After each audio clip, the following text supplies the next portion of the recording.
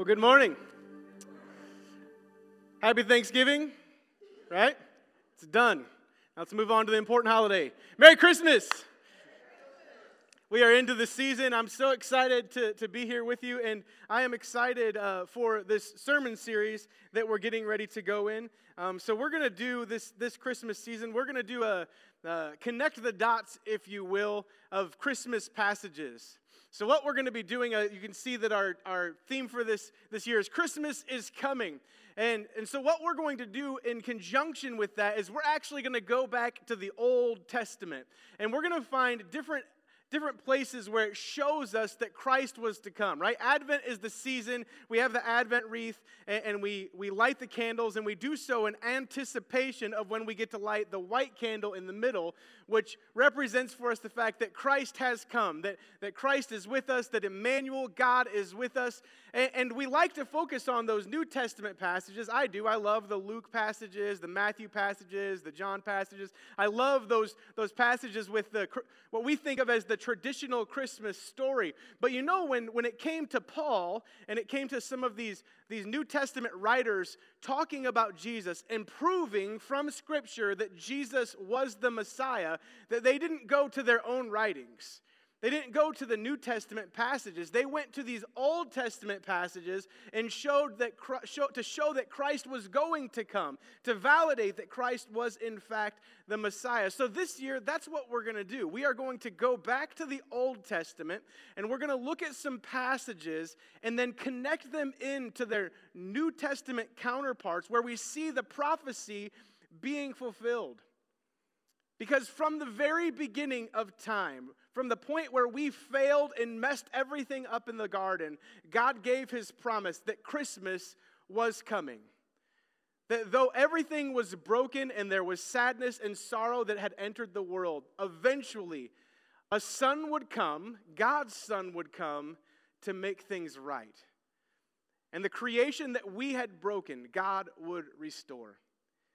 Let's go to the Lord in prayer this morning as we turn our attention to His Word, to the hope of the coming of Christmas and the Christ. Father God, I thank you so much for your goodness and your grace to us, for your great love, which you've given to us so graciously and so freely. Lord, I pray that as we look at your Word this week and in the weeks to come, Lord, that you would reveal to us the depths of your love and the glory of your goodness and greatness as seen through Jesus the Christ. Lord, speak to us now, encourage our hearts, remind us of who you are and your great love for us in Jesus' name. Amen. Well, I'm guessing that many of you, or some of you, are slowly now coming into the Christmas spirit. And so perhaps in your car, you periodically have some Christmas music going. Or maybe as you were decorating, Bree, on Friday, did you play a little Christmas music to get yourselves in the spirit? Absolutely. I have been in the spirit since November 1st when SiriusXM released Holly. And so I've been listening to those songs nonstop, unapologetically. I love them, and it doesn't even bother me hearing the same songs over and over again. I love the Christmas music. And one song that you might hear during this Christmas season has a verse that goes a little something like this. He's making a list, he's checking it twice, gonna find out who's Santa Claus is coming to town. Now, I'm not here to debate with you the reality of Santa Claus. Let me just tell you that Santa Claus was, in fact, a historical person, and he stood in one of the great church councils and punched Arius in the face because of the Arian controversy. True story. Go look at it. My favorite meme on Facebook says, "My name is St. Nicholas, and I came to give out gifts to good girls and boys and to punch heretics in the face, and I'm fresh out of presents."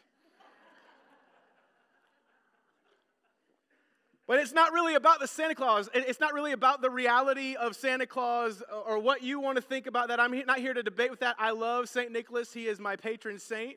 And so I love that story, though. But I do think that the song has something in it that we kind of got to deal with.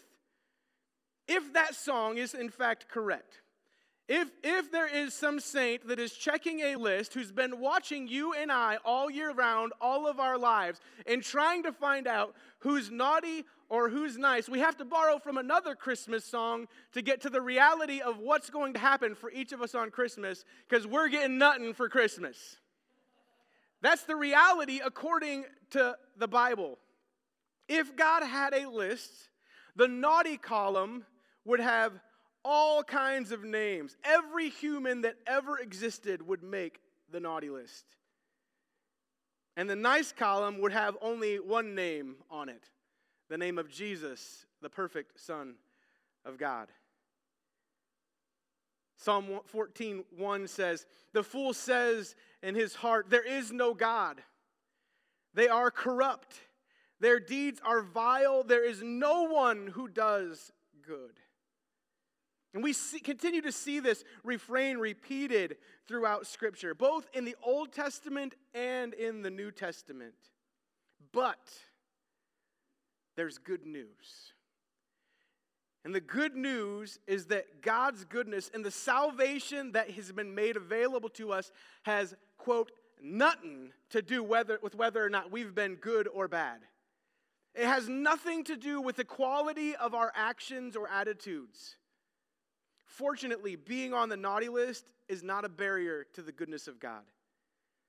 Instead, as we will see in this morning's passages, the salvation that God has made available has everything to do with God's promise and His power to deliver on that promise by providing us a Savior in spite of the shame that we each bear. If you have a Bible, look with me at Genesis chapter 3. Our first Christmas passage of the year is Genesis chapter 3, starting in verse 1. Genesis 3, starting in verse 1 and going to we'll go to 20. It says this: "Now the serpent was more crafty than any of the wild animals the Lord God had made. And he said to the woman, 'Did God really say, you must not eat from any tree in the garden?' The woman said to the serpent, 'We may eat the fruit from the trees in the garden, but God did say, you must not eat the fruit from the tree that is in the middle of the garden, and you must not touch it or you will die.'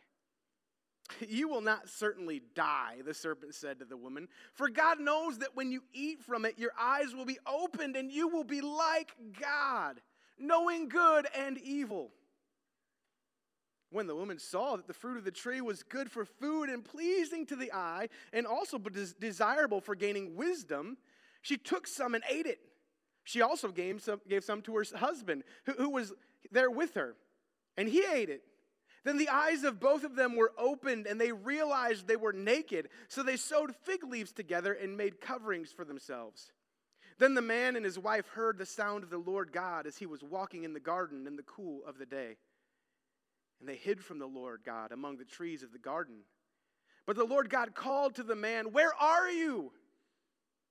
He answered, 'I heard you in the garden, and I was afraid because I was naked, so I hid.' And God said, 'Who told you that you were naked? Have you eaten from the tree that I commanded you not to eat from?' The man said, 'The woman you put here with me, she gave me some of the fruit of the tree, and I ate it.' Then the Lord said to the woman, 'What is this that you've done?' The woman said, 'The serpent deceived me, and I ate.' So the Lord God said to the serpent, 'Because you have done this, cursed are you above all the livestock and all the wild animals. You will crawl on your belly, and you will eat dust all the days of your life. And I will put enmity between you and the woman, and between your offspring and hers. He will crush your head, and you will strike his heel.' To the woman he said, 'I will make your pains in childbearing very severe. With painful labor you will give birth to children. Your desire will be for your husband, and he will rule over you.' To Adam he said, 'Because you listened to your wife and ate from the tree about which I commanded you, you must not eat from it. Cursed is the ground because of you. Through painful toil you will eat food from it all the days of your life. It will produce thorns and thistles for you, and you will eat the plants of the field. By the sweat of your brow you will eat your food until you return to the ground, since from it you were taken. For dust you are, and to dust you'll return. And Adam named his wife Eve because she would become the mother of all the living. I've entitled this message, Christmas Eve, not to be confused with Christmas Eve. Punctuation matters. Christmas, comma, Eve. It's a declaration to Eve in the garden just shortly after creation that Christmas was coming. But we see very quickly after the creation narrative starts that something bad happens. And we get the revelation that I made just a few moments ago, and that's this. We're all on the naughty list. We're all on the naughty list. The passage starts with this interaction between Eve and the serpent, which makes you think, and I don't want to go too far down this tangential path, but I've been thinking it all week. Like, God doesn't necessarily take the ability to talk away from the snake. And the passage seems to indicate that it's a snake. So, like, was it like a Disney World thing where animals could just talk and you could like have a conversation with your dog? Like, I wonder what Evie would say a lot of times. I think it's probably good that she couldn't talk because we'd get into a lot of trouble. But there's nothing in Eve when this snake starts talking that she's like, whoa, what's going on here? It's almost as if it's normative. And here Eve has this conversation with this, quote, serpent. And it all revolves around this question: what did God say? Now, it's not all Eve's fault that we're all on the naughty list. She was, in fact, the first to jump on the crazy train and to ride off the rails with Satan leading the way. But the serpent doesn't make Eve do anything, right? We notice in this text that the serpent doesn't force Eve's hand. The devil never made anyone do it, something I like to say often because I want to take that excuse away from you. The devil never made you do anything. The devil doesn't have to. All the devil has to do is point you in a direction, wind you up, and let you go. We will do the rest ourselves.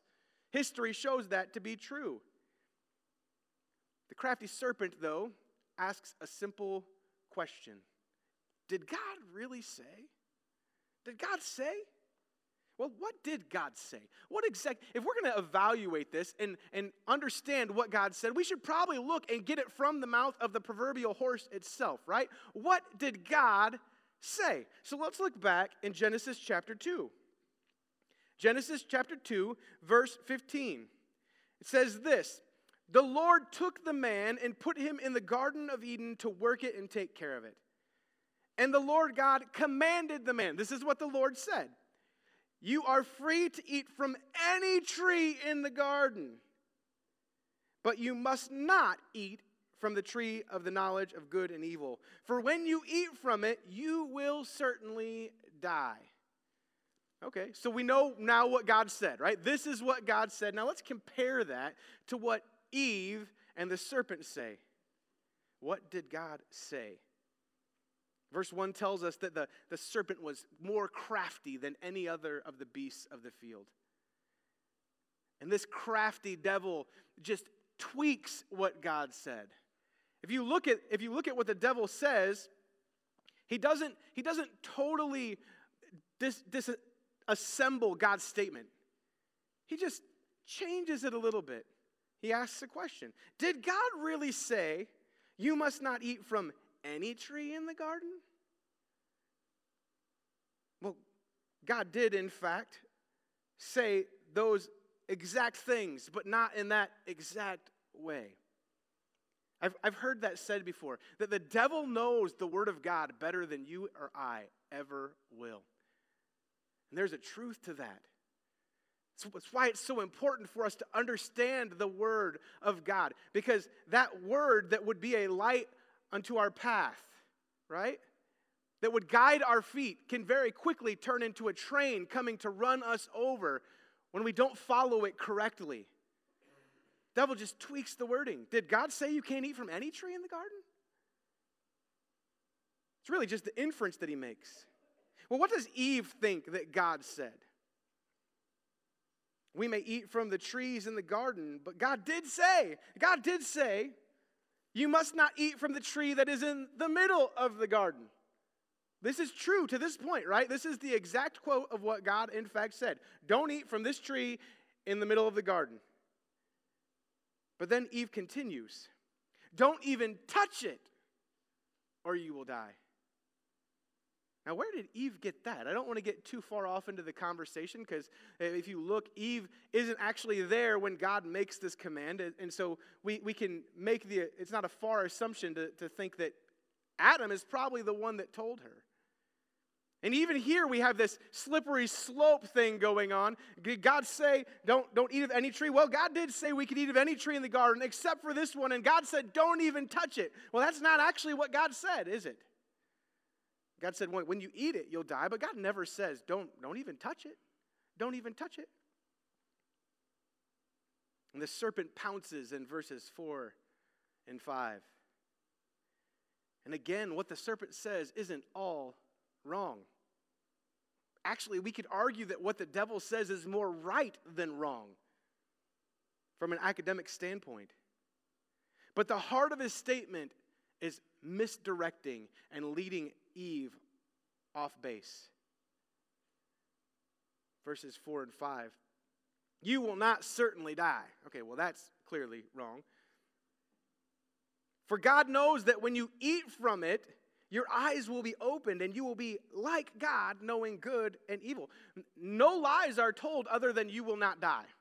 The fact is that there is a sense of a revelation. There is wisdom that would come from Eve eating this fruit or Adam eating this fruit, and they would have a sense of understanding that they heretofore did not have and did not need. It's an interesting thought that's we'll save for later, but you realize that what Adam and Eve sought after was not actually a bad thing. What they want is wisdom. And what the scripture seems to be telling us is there are certain types of wisdom, there are certain things that we maybe don't experientially need to know. There are some things that it should be good enough for us to just be told, right? Like, I don't need to experience putting my hand inside a toaster while it's on to know that that's probably a bad idea. Right? That's something I shouldn't have to try for myself to get a good understanding of. Just someone telling me should be good enough. All wisdom is not necessarily good wisdom. But what the devil does here is he gives Eve this question in her mind, this attitude, this understanding, or this thought. He plants this seed of doubt. And the seed of doubt is this: is God holding out on me? Is God holding back something good from me? Is he hiding something really good that I really want? Makes me think of Michaela. A few weeks ago, Michaela was in town, and Michaela, as we were talking, Robin and I talking back and forth off to the side, heard us say that some of her Christmas gifts had come in. Mind you, this is our 19-year-old adult daughter. And so later that evening, as we're walking around the house, where do I find Michaela? But in our closet, wholesale, digging through everything. And I'm like, what are you doing? And she didn't even try to hide it. I'm looking for my presents. You're an adult kid, but here she is. And this is a truism. There is nothing that will motivate or mobilize us as humans like being told we can't have or do something. There she is looking through it. And Eve, you've got to think, is dealing with the same thing. She sees this thing. She understands that it's good. And she has this fear that maybe she's missing out. Maybe she misunderstood God. Maybe the instructions were just passed along improperly. And again, another side note, Adam is standing there the whole time. And we don't hear nary a thing from homeboy. He's like, oh, maybe he's right. Eventually, he takes a bite as well. In this case, though, something that we need to know is that Adam and Eve already have the most important parts of what the serpent advertises. There is nothing that the serpent offers that they need or that they don't already have. I mean, think about it. What does he tell them? God knows that when you eat this, you will be like God. But wait. Aren't they already like God in all the ways that are important? Look back at the beginning of the creation, and it says that God made man out of the dust of the earth in his image. They already were like God. Beyond what any other creature on earth was, the only creature to be imbued with the imago Dei is humanity. They didn't need to eat the fruit to be like God. God had already given them that. God only gave them one prohibition for their protection. At the start, God outlined that everything was right, that everything in creation was good, and that there was only one wrong.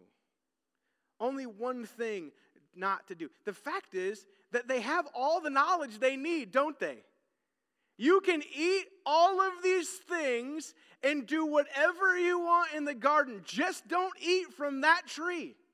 That's it. That's a good deal.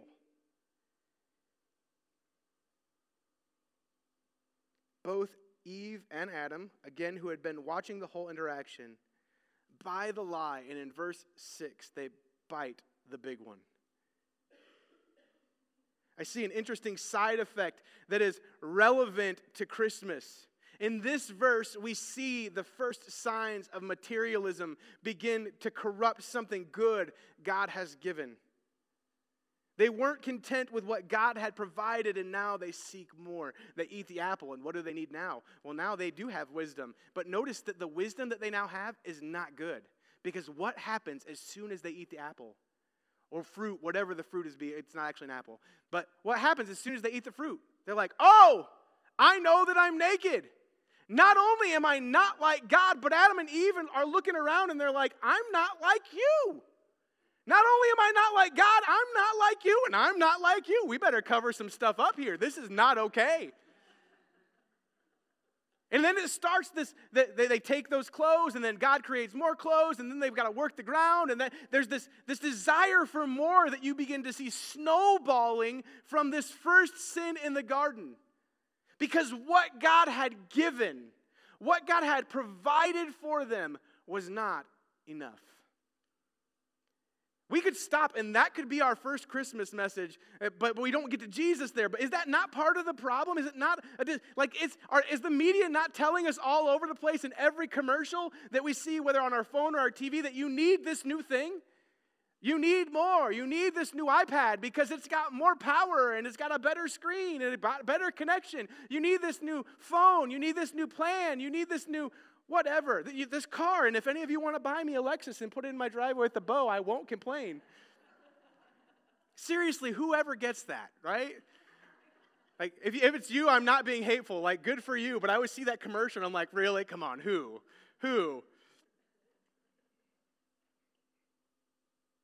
Everything, though, is broken because of their actions. All of creation is broken. And most importantly, all of their relationships are broken.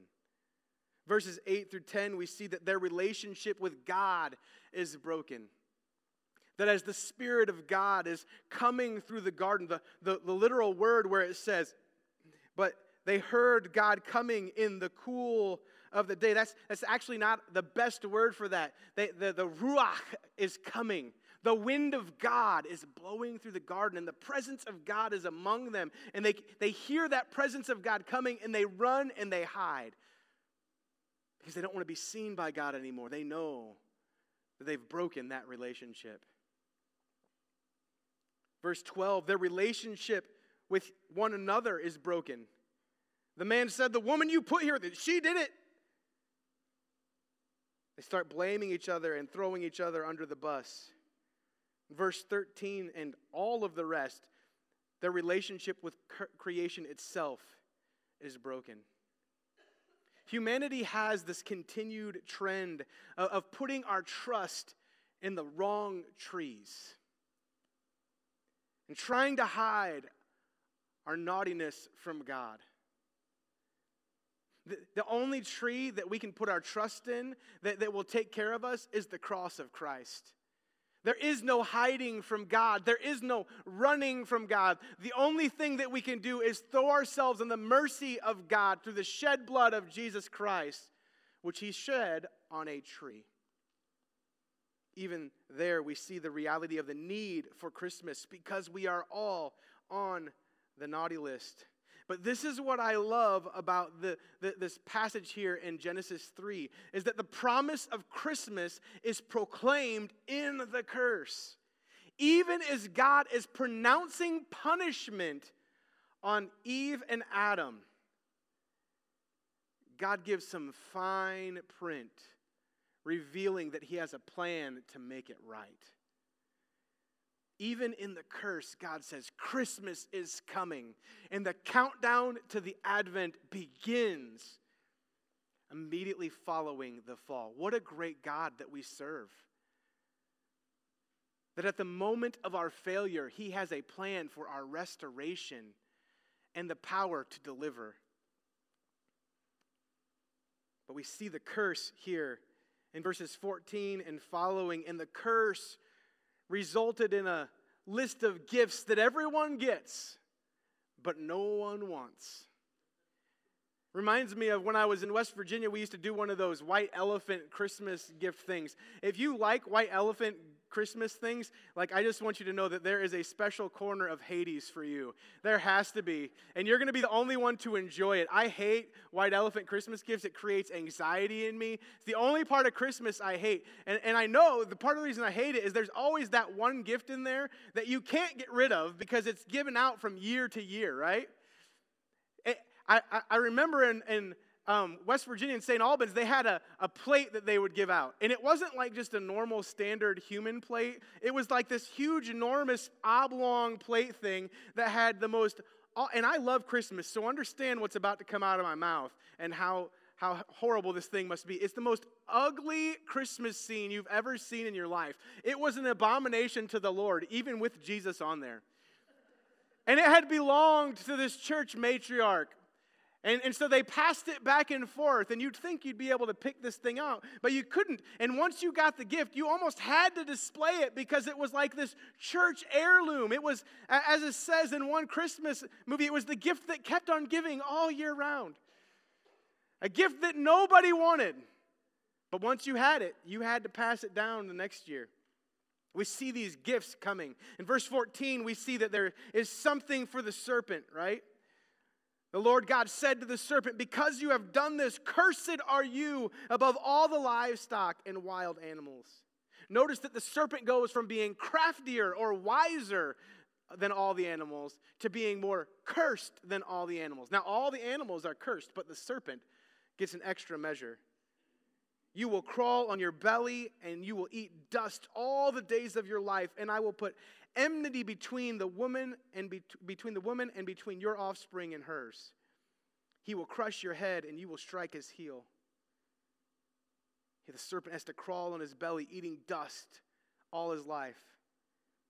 We get to verse 15 and we see that there's something for Eve. To the woman he said, I will make your pains in childbearing very severe.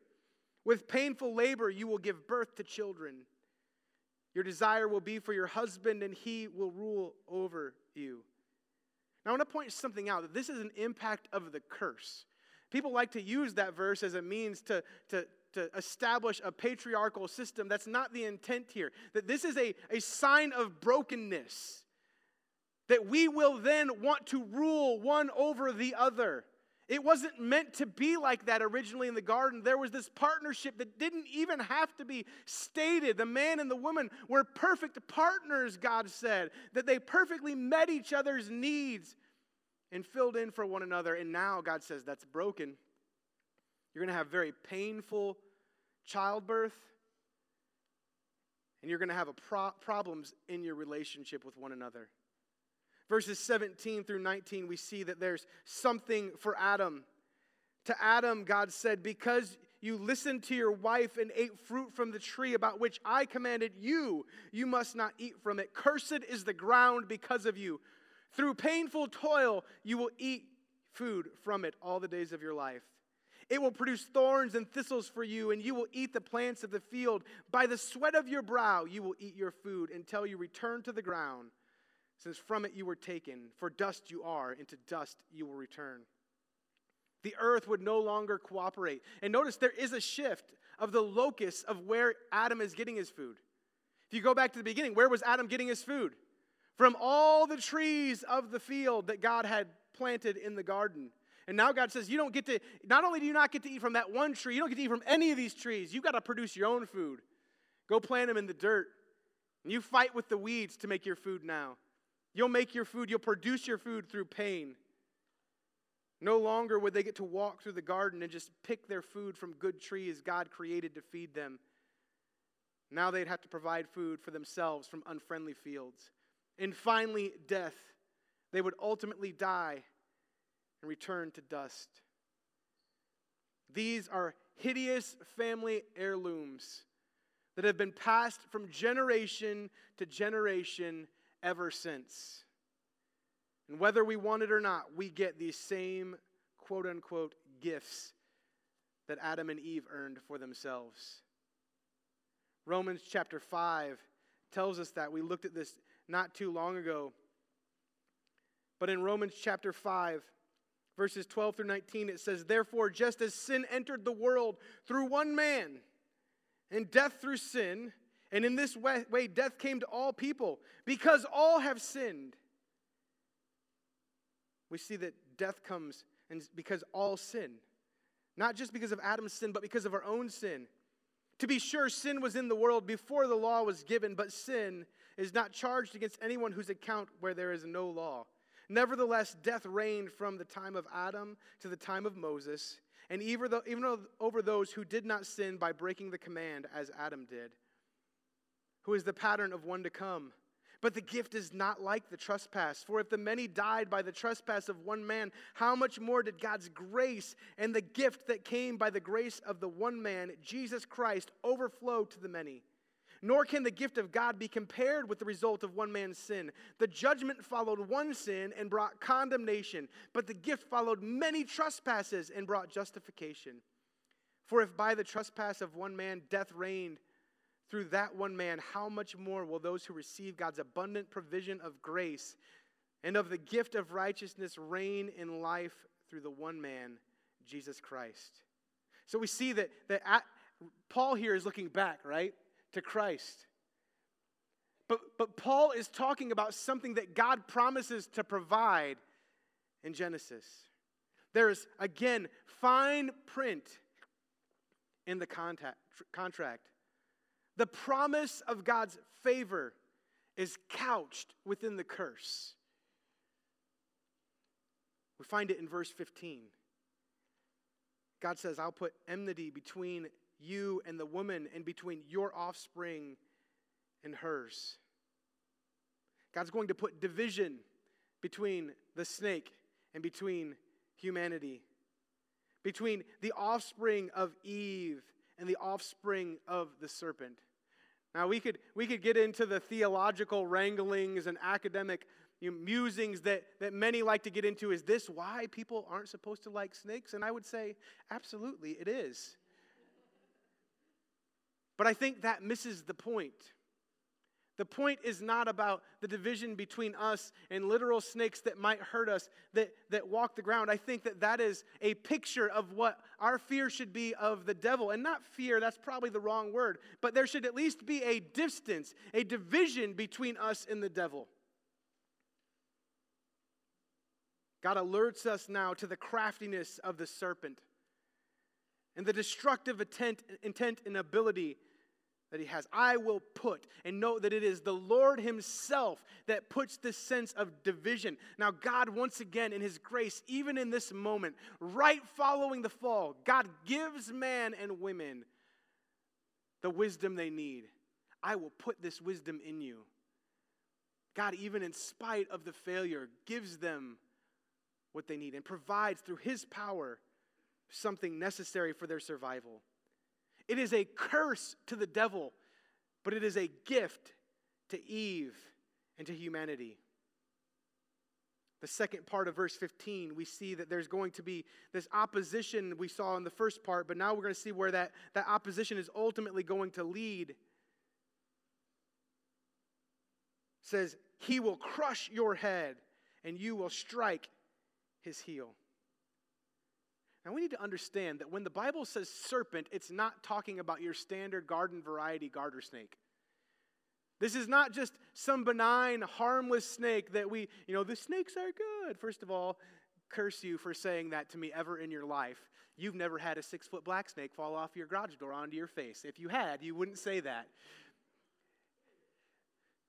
But here we see that it's not just about, the snake's not, it takes away bad things. No, this is not that kind of snake. This is the kind of snake that if it bites you, it can kill you. Serpent carries with it the connotation of a poisonous, venomous snake. This is not just not a big deal, I got bit. This is I got bit in the foot, I might lose said foot. I got bit in the foot, I might die. That's what's being said here. This is a fatal blow that would be dealt from the serpent to the man, to the offspring. A deadly bite. But then it carries on to the last part of verse 15. And it says, you're going to bite his heel. You're going to strike at his heel. But he's going to crush your head. Well, there's no question about that one. No one comes back from a squashed head. You can wriggle around for a little bit, but you ain't walking away from that one. This is a death blow. Without question, this son of Eve would come and would, yes, be struck with a fatal blow, but he would rise again to strike a mortal wound to his enemy, to destroy the devil's work forever. Now, everyone's going to want to take note of this because something special is going to happen this morning. As I open the Schofield King James Version of the Bible, I'm going to read a couple of verses because I like the way the King James phrases this better. And it creates a bridge from what we see here in Genesis to the prophecy of the coming of the Messiah in Isaiah. In Genesis 3:15, in ye old King James, it says this, and I will put enmity between thee and the woman, and between thy seed and her seed. It shall bruise thy head, and thou shalt bruise his heel. Now, in the Hebrew, the word is bruise both times. It is the same word that is used. Now, you can make the argument that the way they translated it is correct because, remember, Hebrew's this very colorful language. But I like the use of bruise in both cases because it is the same word. Well, now let's flip over to Isaiah. If we flip over to Isaiah, chapter 53, verses 1 through 6, it says this, who hath believed our report? And to whom is the arm of the Lord revealed?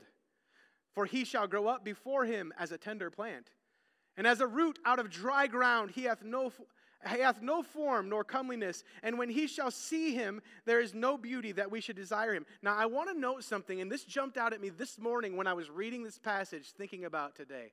Where does this son, quote unquote, come from? It comes from the ground. The dry, deserted field. Even there's this imagery that connects back to the curse of Adam, right? You're gonna develop your food and what you need from this dry desert ground, and it's gonna fight you. But God says, no. Not only is it gonna fight you now, but I'm gonna fix it.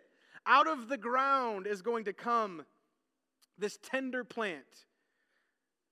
Out of this dry ground is this thing that is a beauty that is going to come. It's not going to look beautiful, that people should desire him. And it says this in verse 3, he is despised and rejected of men, a man of sorrows and acquainted with grief, and we hid as if our faces from him. He was despised and we esteemed him not. Surely he hath borne our griefs and carried our sorrows, yet we did not esteem him stricken, smitten by God, and afflicted. But he was wounded for our transgressions. He was bruised for our iniquities.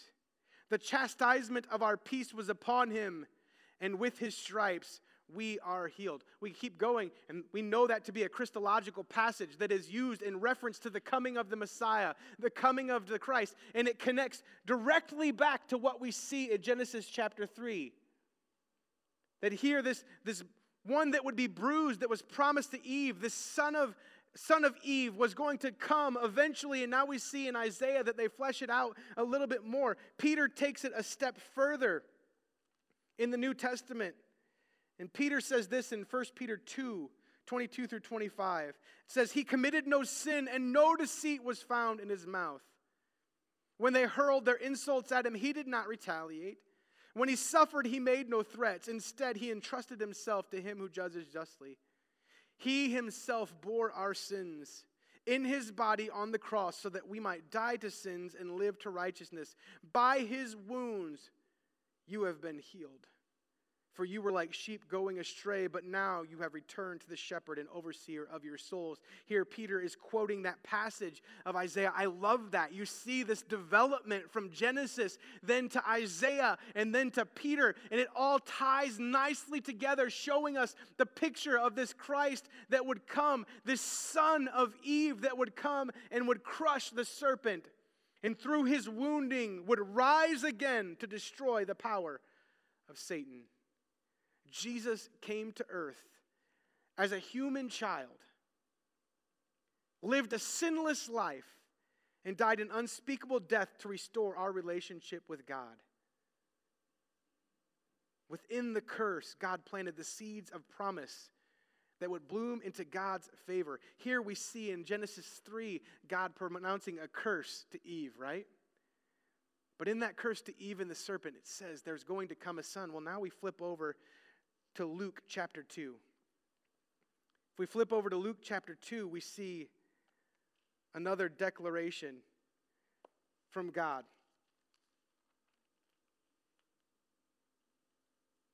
Luke chapter 1.